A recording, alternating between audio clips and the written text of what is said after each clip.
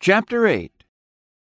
The wicked heart set to do evil. Because sentence against an evil work is not executed speedily, therefore the heart of the sons of men is fully set in them to do evil. Ecclesiastes 8:11. This verse clearly infers that the present is not a state of rewards and punishments in which people are treated according to their character and conduct. This fact is not indeed affirmed, but it is assumed, as it is also everywhere throughout the Bible. Everybody knows that this life is not a state of present rewards and punishments. The experience and observation of everyone testifies to this fact with convincing power. Therefore, it is entirely proper that the Bible would assume it as a known truth. Everyone who reads the Bible must see that many things in it are assumed to be true, and that these are precisely those things that everyone knows to be true, and that no one could know more certainly even if God had affirmed them on every page of the Bible. In the case of this particular truth, every person knows that he is not punished as he is deserved to be in the present life. Everyone sees the same thing in the case of his neighbors. The psalmist was so astounded by the obvious injustice of things in this world, as between the various circumstances of the righteous and of the wicked, that he was greatly bothered until he said, "I went into the sanctuary of God. Then understood I their end." Psalm 73:17. It is also assumed in this passage that all people have a common heart by nature. One general fact is stated of them all, and in this way they are assumed to have a common character. The heart of the sons of men is fully set in them to do evil. This is also stated in Genesis 6:5. God saw that the wickedness of man was great in the earth, and that every imagination of the thoughts of his heart was only evil continually. This is the common method in which God speaks of sinners in his word. He also assumes that by nature they have the same character. The text also shows what the moral type of the sinner's heart is. It is fully set to do evil. We must pause here a moment to inquire what is meant in our passage by the term heart. It is obvious that this term is used in the Bible in various shades of meaning. Sometimes it is used for the conscience, as in the passage that declares, "If our heart condemn us, God is greater than our heart," 1 John 3:20, and may be expected even more to condemn us.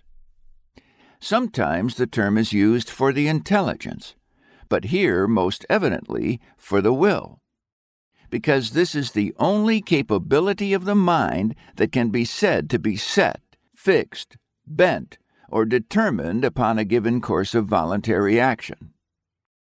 The will is the capability that sets itself upon a chosen course.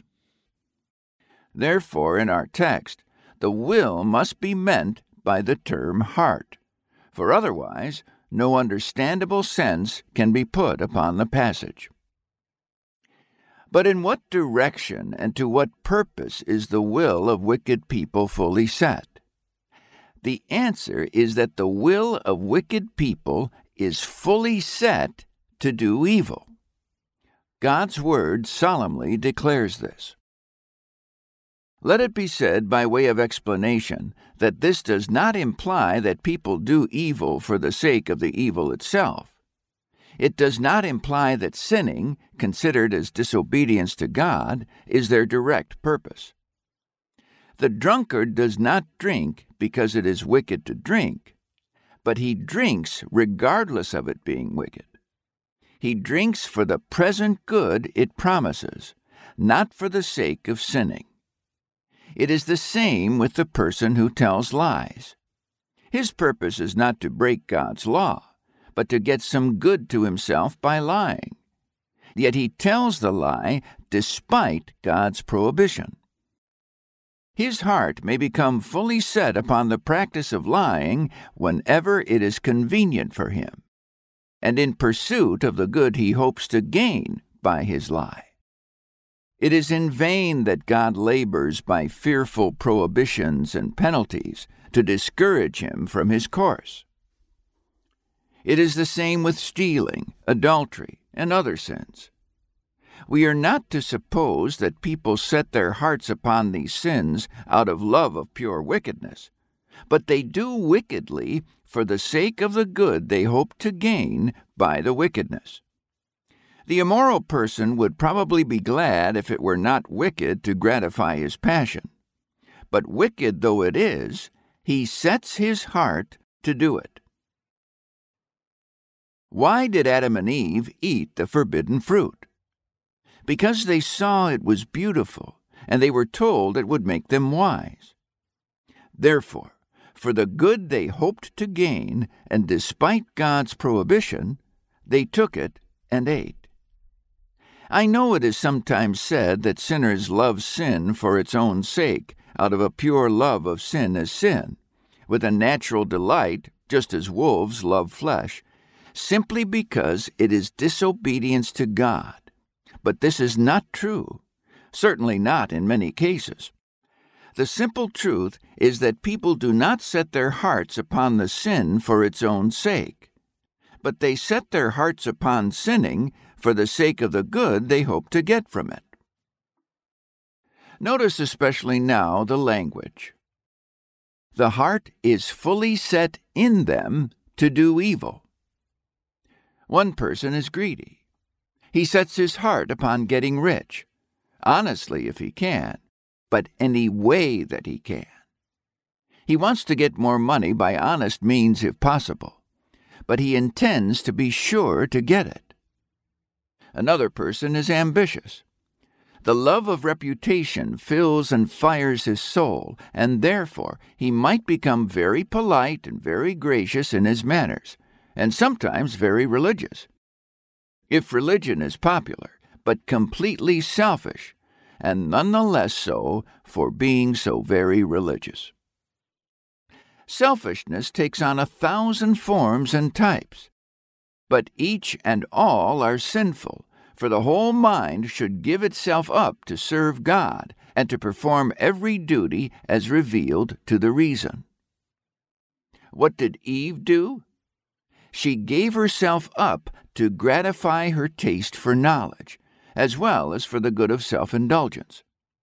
She consented to believe the lying spirit who told her it was a tree to be desired to make one wise. Genesis 3:6. She thought this must be very important. It was also apparently good for food, and her appetite became greatly excited. The more she looked, the more excited she became. And now what should she do? God had forbidden her to eat it. Would she obey God, or would she obey her own excited appetite? Despite God's command, she ate the fruit. Was that a sin? Many people would think it was only a very small sin, but it was real rebellion against God, and he could not do otherwise than visit it with great displeasure. It is the same everywhere. To yield to the demands of appetite and passion against God's requirements and demands is grievous sin. All people are bound to fear and obey God, no matter how much self-denial and sacrifice it may cost. Selfishness often acquires a religious side. At the beginning, the mind may be powerfully affected by some of the great and stirring truths of the gospel, but it soon takes an entirely selfish view, caring only to escape punishment and to make religion a matter of gain. It is astonishing to see how in such cases the mind completely misconstrues the intent of the gospel, completely losing sight of the great fact that it seeks to eradicate man's selfishness and draw out his heart into pure benevolence. Making this profound mistake, it perceives the whole gospel system as a scheme for gratification. You can see this demonstrated by the view that some people take of the imputation of Christ's righteousness, which they imagine is attributed to them while they are living in sin. That is, they suppose that they secure complete exemption from the penalty of violating the law, and even have the honors and rewards of full obedience, while they still have all the self-indulgences of a life of sin. This is horrible. Were ever Roman Catholic indulgences worse than this? Examine such a case thoroughly, and you will see that selfishness is at the bottom of all the religion there is in it. The person was worldly before and is devout now, but he is devout for the same reason that he was worldly. The selfish heart forms the basis of both systems. The same goals are sought, and they are sought in the same spirit. The moral character remains unchanged. The person might pray, but if so, he asks God to do some great things for him in order to promote his own selfish purposes. He does not have the slightest intent of committing himself to God's interests, so that he will from then on be in perfect affinity with God, desiring and seeking only God's interests, and serving no interests other than God's. To illustrate this point, let us imagine that a parent would say to his children, "I will give you my property if you will work with me and truly identify your interests with mine. If you are not willing to do this, I will disinherit you." Some of the children may take a perfectly selfish view of this offer, and may say within themselves, "I will do just enough for my father to get his money. I will make him think that I am very zealous for his interests, and I will do just enough to secure the offered rewards. But why should I do more than that?" Imagine the case of a human government that offers rewards to offenders on condition of their returning to obedience. The real spirit of the offer goes to the length of asking for the sincere devotion of their hearts to the best good of the government. However, they may take a completely selfish view of the case and determine to accept the proposal only just far enough to secure the rewards, and only for the sake of the rewards. The ruler wants and expects the actual affinity of their hearts, their real goodwill. If this is given, the ruler would love to reward them most abundantly. But how can he be satisfied with them if they are entirely selfish? A person may be as selfish in praying as in stealing, and even far more wicked. For he may more grievously mock God and more impiously attempt to bribe the Almighty to promote his own selfish purposes. He may wrongly suppose that he can make the searcher of hearts work for his own benefit. He may brazenly try to induce him to play into his own hands, and so may most grievously tempt him to his face. The text affirms that the heart of men is fully set in them to do evil. Maybe some of you think otherwise. Maybe you don't believe in such depravity. That loving mother says, "I think my daughter is friendly to religion." Do you think she is converted? No, not converted. But I think she is approving of religion and feels favorably toward it. Does she meet the demands of God like a friend to his government and to his reputation? I cannot say she does. Ask her to repent, and what does she say? She will tell you she cannot. How remarkable is the fact that you can go through the different classes of society and you will meet people almost everywhere with this position. The sinner says he cannot repent and cannot believe. What is the matter? Where is the trouble? Go to that young woman who is thought to be so friendly to religion. She is so kind and gentle that she cannot bear to see any pain inflicted. But notice what happens. Present to her the claims of God, and what does she say? I cannot. I cannot obey God in one of His demands. I cannot repent of my sin. What is it about repentance that this kind lady, although so friendly to religion, would be incapable of repenting? What is the matter? Is God so unreasonable in His demands that He imposes upon you things that are quite impossible for you to do?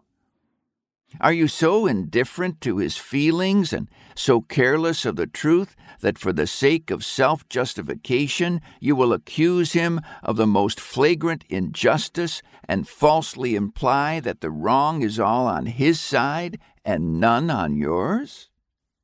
Is this a very gracious trait of character in you? Is this one of your proofs that the human heart is not fully set to do evil? You say that you cannot repent and love God. You find it quite impossible to make up your mind to serve and please God. What is the matter? Are there no sufficient reasons apparent to your mind why you should give up your heart to God? No reasons? Heaven, earth, and hell may all combine to pour upon you their reasons for fearing and loving God, and yet you cannot think of any. Why is this? It is because your heart is fully set within you to do evil rather than good. You are completely committed to the pleasing of self. Jesus may plead with you. Your friends may plead with you. Heaven and hell may lift up their united voices to plead with you, and every motive that can press on the heart from reason, conscience, hope, and fear, and from angels and devils, God and man, may pass in long and flashing array before your mind. But sadly, your heart is so fully set to do evil that no motive to change can move you.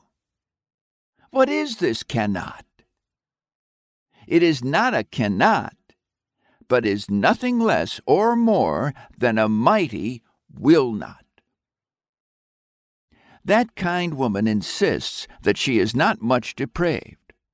She will not steal. It is true that her selfishness takes on a most tender and delicate type. She has the most profuse sensitivities. She cannot bear to see a kitten in distress. But what does she care for God's rights? What does she care for the rights of Jesus Christ? What does she care for God's feelings? What does she care for the feelings and sympathies of the crucified Son of God? She cares nothing at all. What then are her tender sensitivities worth? Doves and kittens have even more of this than she has. There is no doubt that she has many tender attachments, but they are all under the control of a perfectly selfish heart. Eve, too, was most gracious.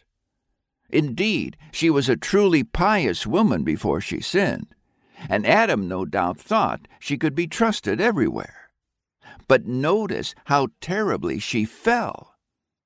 Just as Eve fell, so did her daughters. Giving up their hearts to a refined selfishness, they repel God's most righteous claims, and they are fallen. You can go through all the levels of society and see the same thing. Go to the pirate ship with the captain armed to the teeth and the fire of hell in his eye. Ask him to receive an offered Savior and repent of his sins, and he gives the very same answer as that gracious daughter does. He cannot repent.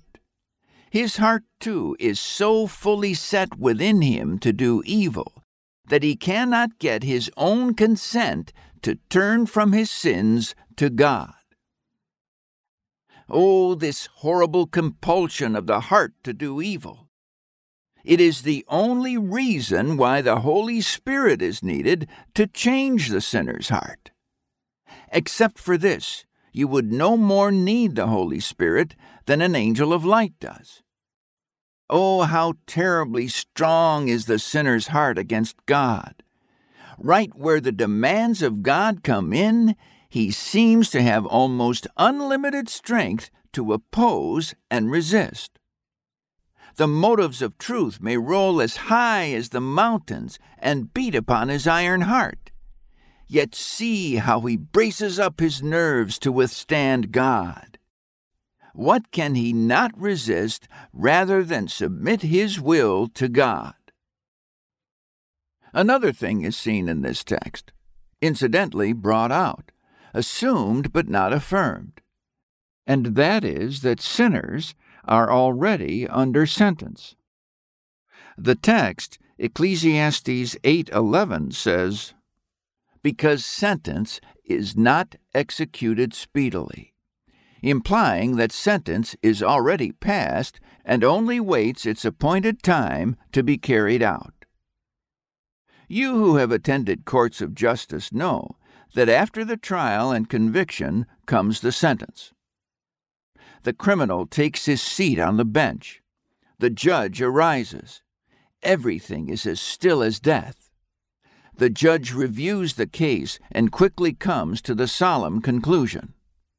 You are convicted by this court of the crime alleged, and now you are to receive your sentence. Sentence is then delivered. After this solemn transaction, execution of the sentence is commonly deferred for a period of time according to the circumstances. The purpose may be either to give the criminal an opportunity to obtain a pardon, or, if there is no hope of this, at least to give him some days or weeks for serious reflection in which he may secure the peace of his soul with God. For such reasons, execution is usually delayed. However, after the sentence is given, the case is fully decided. No further doubt of guilt can intervene to affect the case. The possibility of pardon is the only remaining hope. The dreadful sentence seals his doom, unless it is possible that a pardon can be obtained. That sentence, how it sinks into the heart of the guilty criminal. You are now, says the judge, remanded to the place from where you came. You are to be kept there in irons under close confinement until the day appointed. Then you are to be taken forth from your prison cell between the hours of 10 and 12, as the case may be, and hung by the neck until you are dead. May God have mercy on your soul.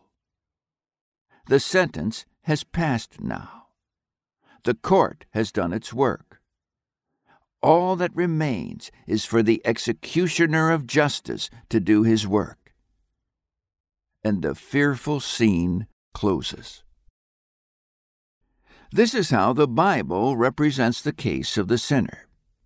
He is under sentence, but his sentence is not executed speedily. Some pause is given. The arrangements of the divine government require no court and no jury. The law itself says, "The soul that sinneth, it shall die," Ezekiel 18:20, and "Cursed is everyone that continueth not in all things which are written in the book of the law to do them," Galatians 3:10. So that the mandate of the law involves the sentence of law on every sinner, a sentence from which there can be no escape and no deliverance except by a pardon. What a position this is for the sinner. Next, consider another strange fact. Because sentence is not executed speedily, because there is some delay of execution, because mercy prevails to secure for the condemned criminal a few days' delay so that punishment will not tread close upon the heels of crime, therefore the heart of the sons of men is fully set in them to do evil. How astounding! What a perversion and abuse of the gracious design of the King in granting a little delay from instant execution. Let us see how it would look in the case of our friend or neighbor. He has committed a terrible crime. He is arrested, put on trial, convicted, sentenced, and handed over to the warden to await the day and hour of his execution. The judge says, "I delay the execution so that you may have opportunity to secure a pardon from the governor. I assure you that the governor is a most compassionate man. He loves to grant pardons. He has already pardoned thousands. If you will give up your spirit of rebellion, he will most freely forgive you. I beg you, therefore, that you will not try to attempt to justify yourself. Don't think of escaping death in any other way than by casting yourself upon his mercy. Don't deceive yourself by thinking that there can be any other refuge." Now suppose this man says, "I have done nothing wrong, nothing at all. I am simply a martyr to truth and justice. Well, at least I have done nothing very bad, nothing that any government should notice. I don't believe I will be sentenced. The man is condemned already. I will live as long as the best of you." So he starts making excuses. He goes to work as if he were preparing for a trial, and as if he expected to prove his innocence before the court. Maybe he even sets himself to oppose and curse the government, ranting against its laws and its officers, thinking nothing is too bad to say about them, indulging himself in the most outrageous opposition, and criticizing the very men whose mercy has spared his forfeited life. People would be shocked to see such a case, to see someone who would so disrespect all that is right and just as to give himself up to insult the government whose righteous laws he had just broken and then whose leniency he had most flagrantly disregarded. Yet this text of Ecclesiastes 8:11 affirms this to be the case of the sinner, and all observation sustains it. You have seen it demonstrated over and over again 10,000 times. You can look back and see it in your own case. You know it is all true, fearfully and terribly true. If it were revealed to you in some powerful and terrible manner tonight that your soul is damned, you would be stunned. You do not believe the simple declaration of God as it stands recorded on the pages of the Bible. You are continually saying to yourself, "I will not be condemned in the end. I will continue along. I will dare to continue to tempt his patience. I do not at all believe he will send me to hell. At least I will continue on a while longer before I eventually turn around if I find it advantageous. But for now, why should I fear to set my heart fully in the way God has forbidden?" Where will you find a parallel to such wickedness? Only think of a state of moral boldness that can abuse God's richest mercies, that can calmly say, "God is so good that I will take advantage of him all I can. God loves me so much that I will continue without fear to insult him and abuse his mercy and patience to the utmost hardening of my soul in sin and rebellion." let each sinner observe that the day of execution is really set. God will not pass over it. When it arrives, there can be no more delay. God does not wait because he is in doubt about the justice of the sentence or because his heart is apprehensive in view of its terrible execution, but only that he may see if he can persuade you to embrace mercy. This is all. This is the only reason why judgment has lingered for such a long time and why the sword of justice has not long ago smitten you down. Here is another extraordinary fact. Not only has God delayed execution, but at immense cost he has provided means for the safe application of mercy. You know that it is naturally a dangerous thing to bestow mercy. There is so much danger that it may weaken the force of law and encourage people to trample it down in hope of impunity. However, God has provided a glorious testimony in favor of law, showing that it is in his heart to sustain it at every sacrifice. He could not forgive sin until his broken and dishonored law was honored before the universe. Having done all this in the sacrifice of his own Son on Calvary, he can forgive without fear of consequences, provided that each candidate for pardon will first be truly repentant. Now, therefore, God's heart of mercy is opened wide, and no fear of evil consequences from free pardons disturbs the exercise of mercy. Before atonement, justice stood with brandished sword, demanding vengeance on the guilty. But by and through the atoning blood, God rescued his law from danger. He lifted it up from beneath the defiled foot of the transgressor and set it on high in safety and glory. And now he opens wide the blessed door of mercy. Now he comes in the person of his Spirit and invites you in. He comes to your very heart and room, sinner, to offer you the freest possible pardon for all your sin. Do you hear that gentle knock at your door? Behold, I stand at the door and knock.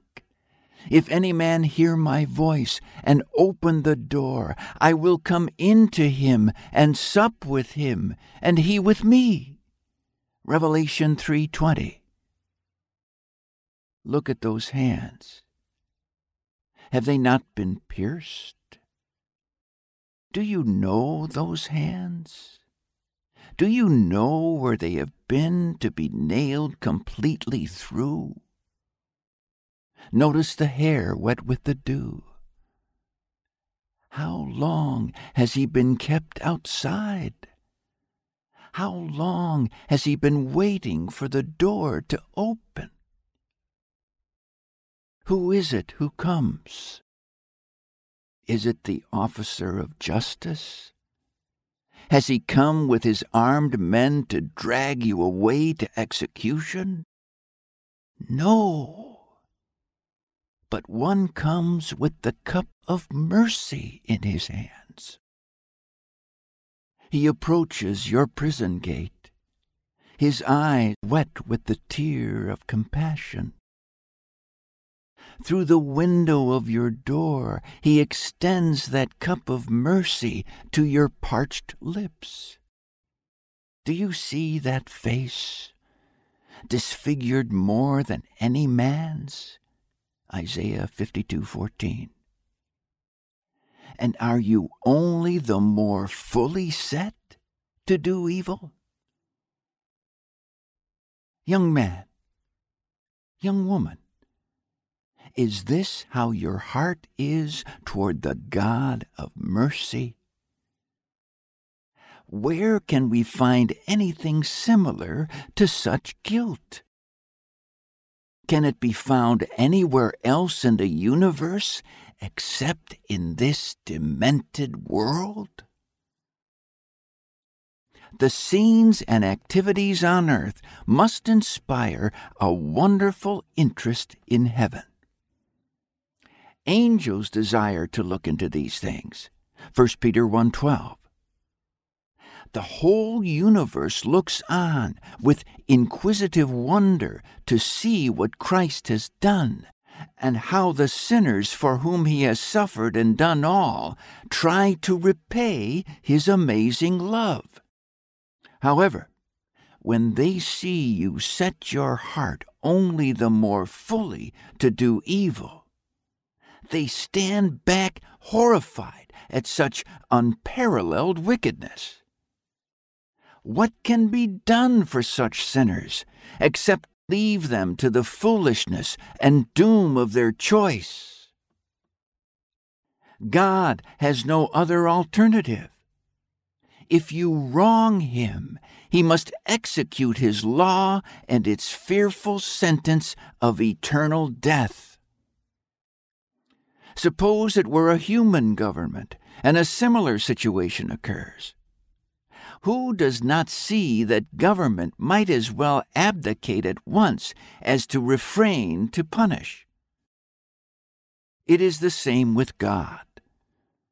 Although he has no pleasure in the sinner's death, and although he will never slay you because he delights in it, yet how can he do otherwise than execute his law if he would uphold it?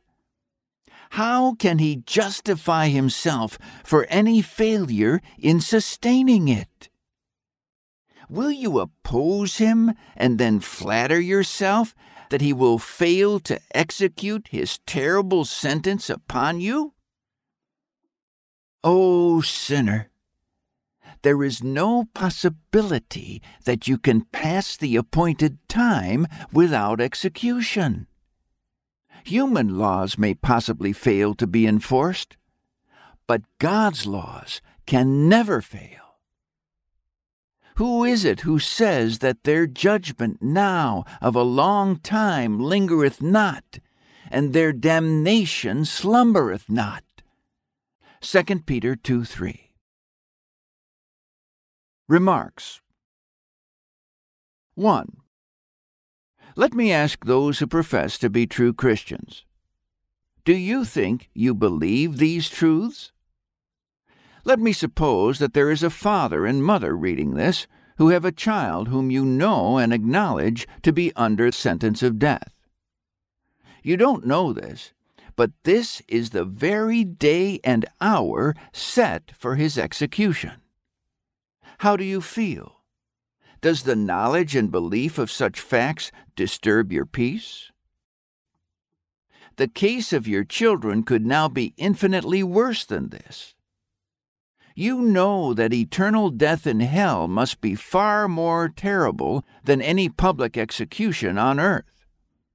If your own son were under sentence for execution on earth, how would you feel?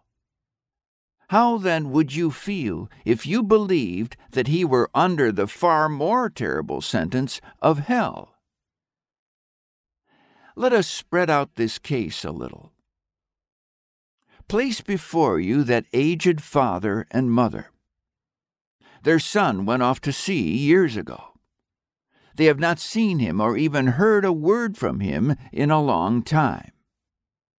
How often have their troubled minds dwelt on his case? They do not know how he is, but they fear the worst. They had reason to know that his principles were not very well fixed when he left home, and they are afraid that he has fallen into worse and worse company, and may now be a bold transgressor. As they are talking over these things and searching all the newspapers they can find from time to time to see if they can find some clue to their son's history, all at once the doorbell rings. A messenger hands a letter to the old father, who takes it, breaks the seal, reads a word, and suddenly falls back in his seat. The letter drops from his hand. He can't read it. The mother wonders what happened, and she asks her husband about it. She rushes forward and grabs the fallen letter. She reads a word, and her heart breaks with agony. What is the matter? Their son is sentenced to die, and he wrote to see if his father and mother can come and see him before he dies. In the early morning, they are off. The sympathetic neighbors gather around. They are all sorrowful, for it is a sad thing, and they feel it sharply. The parents hurry away to the prison and learn the details of the painful case. They see at once that there can be no hope of release except in a pardon. The governor lives nearby. They rush to his house, but sad for them, they find him stern and immovable. With palpitating and heavy hearts, they plead and plead, but all seems to be in vain. He says, "Your son has been so wicked and has committed such crimes that he must be hung. The good of the nation demands it, and I cannot allow my sympathies to overrule my sense of justice and my convictions of the public good." But the agonized parents must hold on. What a conflict is in their minds! How the case burns upon their hearts! At last the mother breaks out and says, "Sir, are you a father? Do you have a son?" "Yes, one son." "Where is he?" "He has gone to California." "How long has it been since you have heard from him? Suppose he too should fall. Suppose you were to feel such grief as ours and have to mourn over a fallen son." The governor finds himself to be a father. All the dormant affections of the father's heart are stirred within him. Calling to his private secretary, he says to make out a pardon for their son. Oh, what a flood of emotions they pour out! All this is very natural. No one considers this strange at all. However, compare this to the case of the sinner condemned to an eternal hell. If your spiritual ears were opened, you would hear the chariot wheels rolling with the great judge coming in his chariot of thunder. You would see the sword of death gleaming in the air, ready to smite down the hardened sinner. However, hear the professedly Christian father pray for his ungodly son. He thinks he should pray for him once or twice a day, so he begins. But he has almost forgotten his subject. He hardly knows or thinks what he is praying about. God says, "Pray for your dying son. Lift up your cries for him while mercy still lingers and pardon can be found."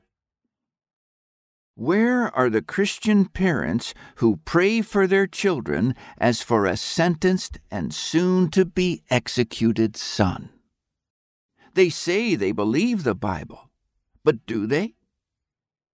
Do they act as if they believed even half of its terrible truths about sentenced sinners ready to go down to an eternal hell?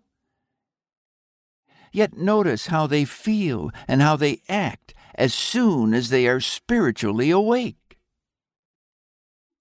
What is wrong with that professing Christian who has no spirit of prayer and no power with God? He is an unbeliever.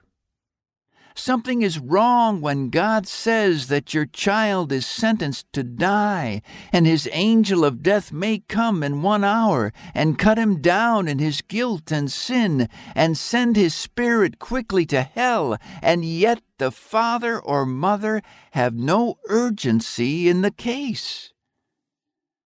They are unbelievers. They do not believe what God has said. 2. Here is another situation. Suppose that these distressed parents have gone to the governor. They have poured out their griefs before him and have at last wrested a pardon from his stern hands. They rush from his house toward the prison, so delighted that they scarcely touch the ground. As they approach the prison, they hear songs of cheer, and they say, "Our son must be agonized with company and seen so improper and so disagreeable."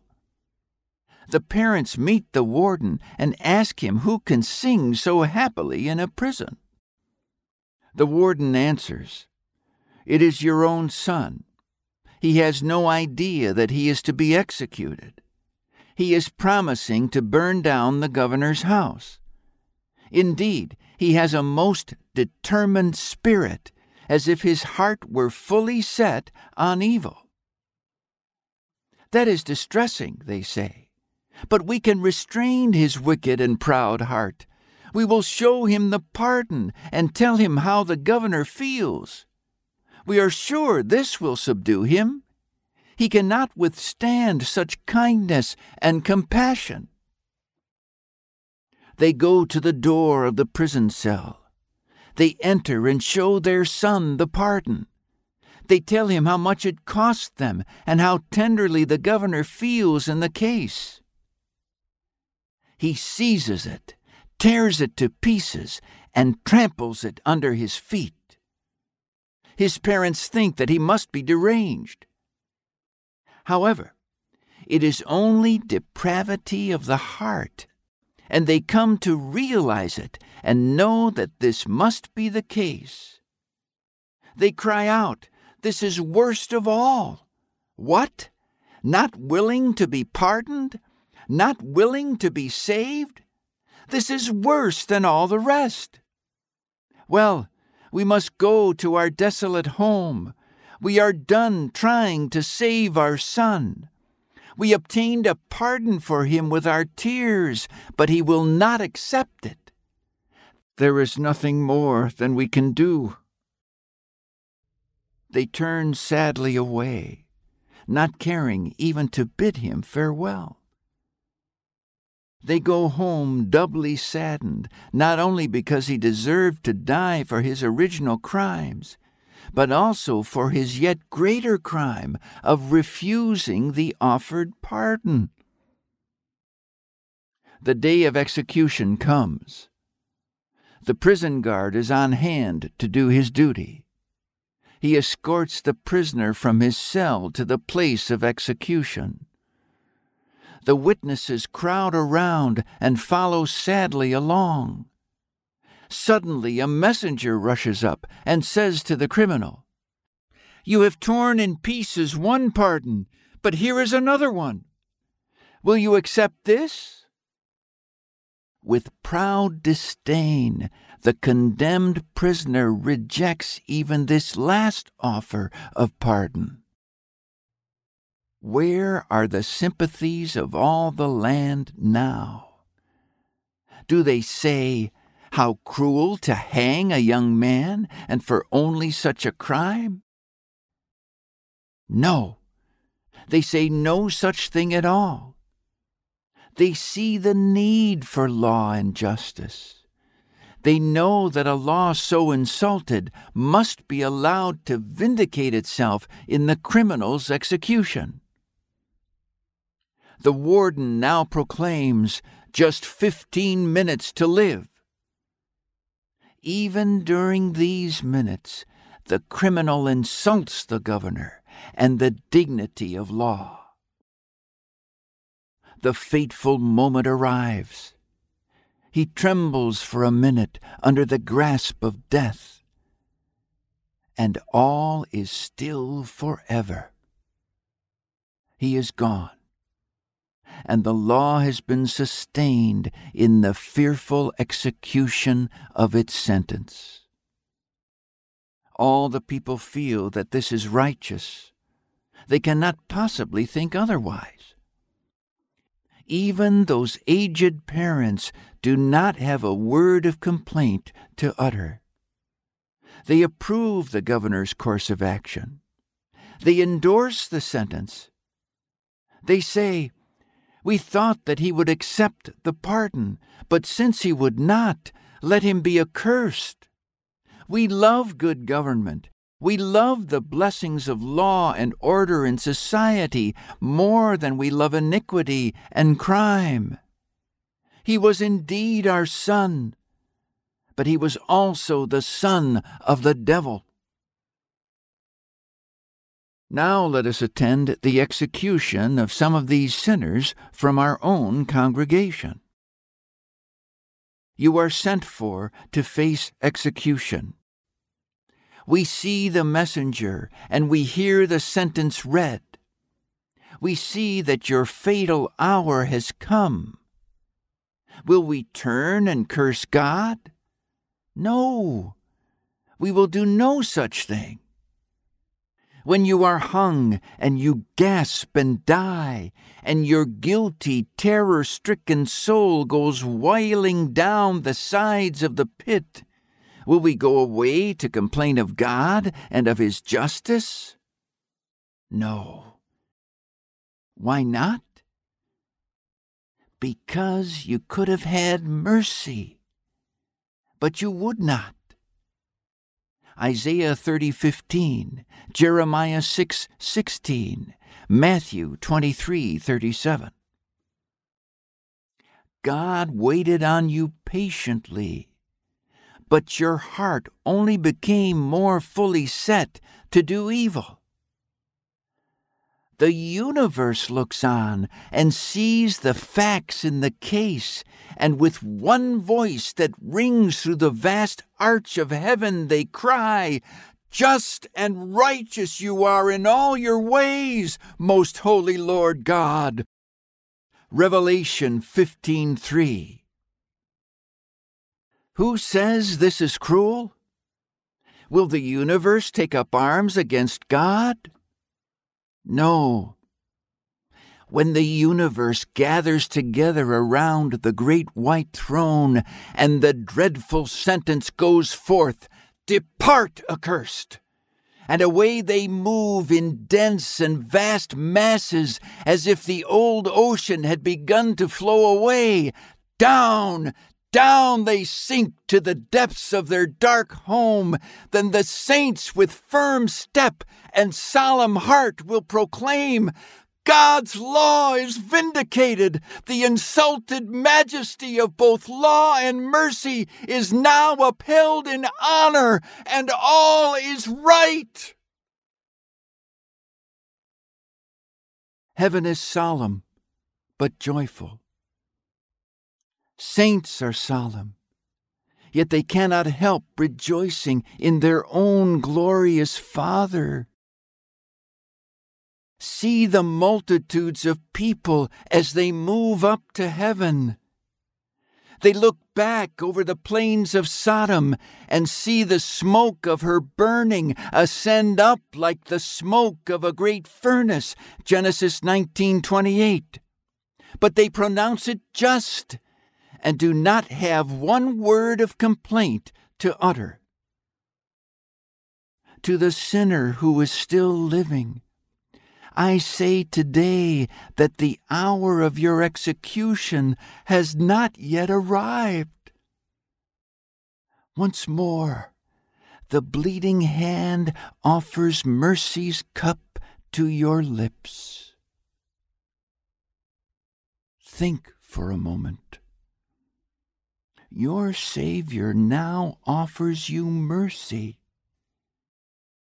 Come now and accept it. What will you say? I will go on still in my sins. Then all we can say is that the heart of divine love is deeply moved for you, that God has done all to save you that He wisely can do. God's people have felt a deep and agonizing interest in you and are ready now to cry, "How can we give them up? But what more can we do? What more can even God do?" Mercy has followed you with bleeding heart and quivering lip. Jesus himself said, O Jerusalem, Jerusalem, thou that killest the prophets and stonest them which are sent unto thee, how often would I have gathered thy children together, even as a hen gathereth her chickens under her wings, and ye would not. Matthew 23:37. Will Jesus see you, weep over you, and say, If thou hadst known, even thou, at least in this thy day, the things which belong unto thy peace, but now they are hid from thine eyes. Luke 19:42. What will you say, dying sinner? Your response should be, It is enough. I have dashed away salvation's cup long and wickedly enough. You do not need to say another word. Oh, that bleeding hand, those weeping eyes! Is it possible that I have withstood a Savior's love so long? I am ready to beg for mercy now, and I rejoice to hear that our God has a Father's heart. He knows you have sinned greatly and grievously, but his compassions have been bleeding and flowing forth toward you these many days. Will you accept at once the terms of mercy and come to Jesus? What do you say? Suppose an angel comes down in robes, pure and white, unrolls his scroll, and produces a pardon in your name, sealed with Jesus' own blood. He opens the sacred book and reads the very passage that reveals the love of God. Then he asks you if you will believe and embrace it. What will you do? What will I say to my Lord and Master? When I come to report the matter, must I give my testimony that you would not hear? When Christ comes so near to you and would willingly draw you close to his warm heart, what will you do? Will you still repeat the fatal choice to reject his love and defy his dishonored justice?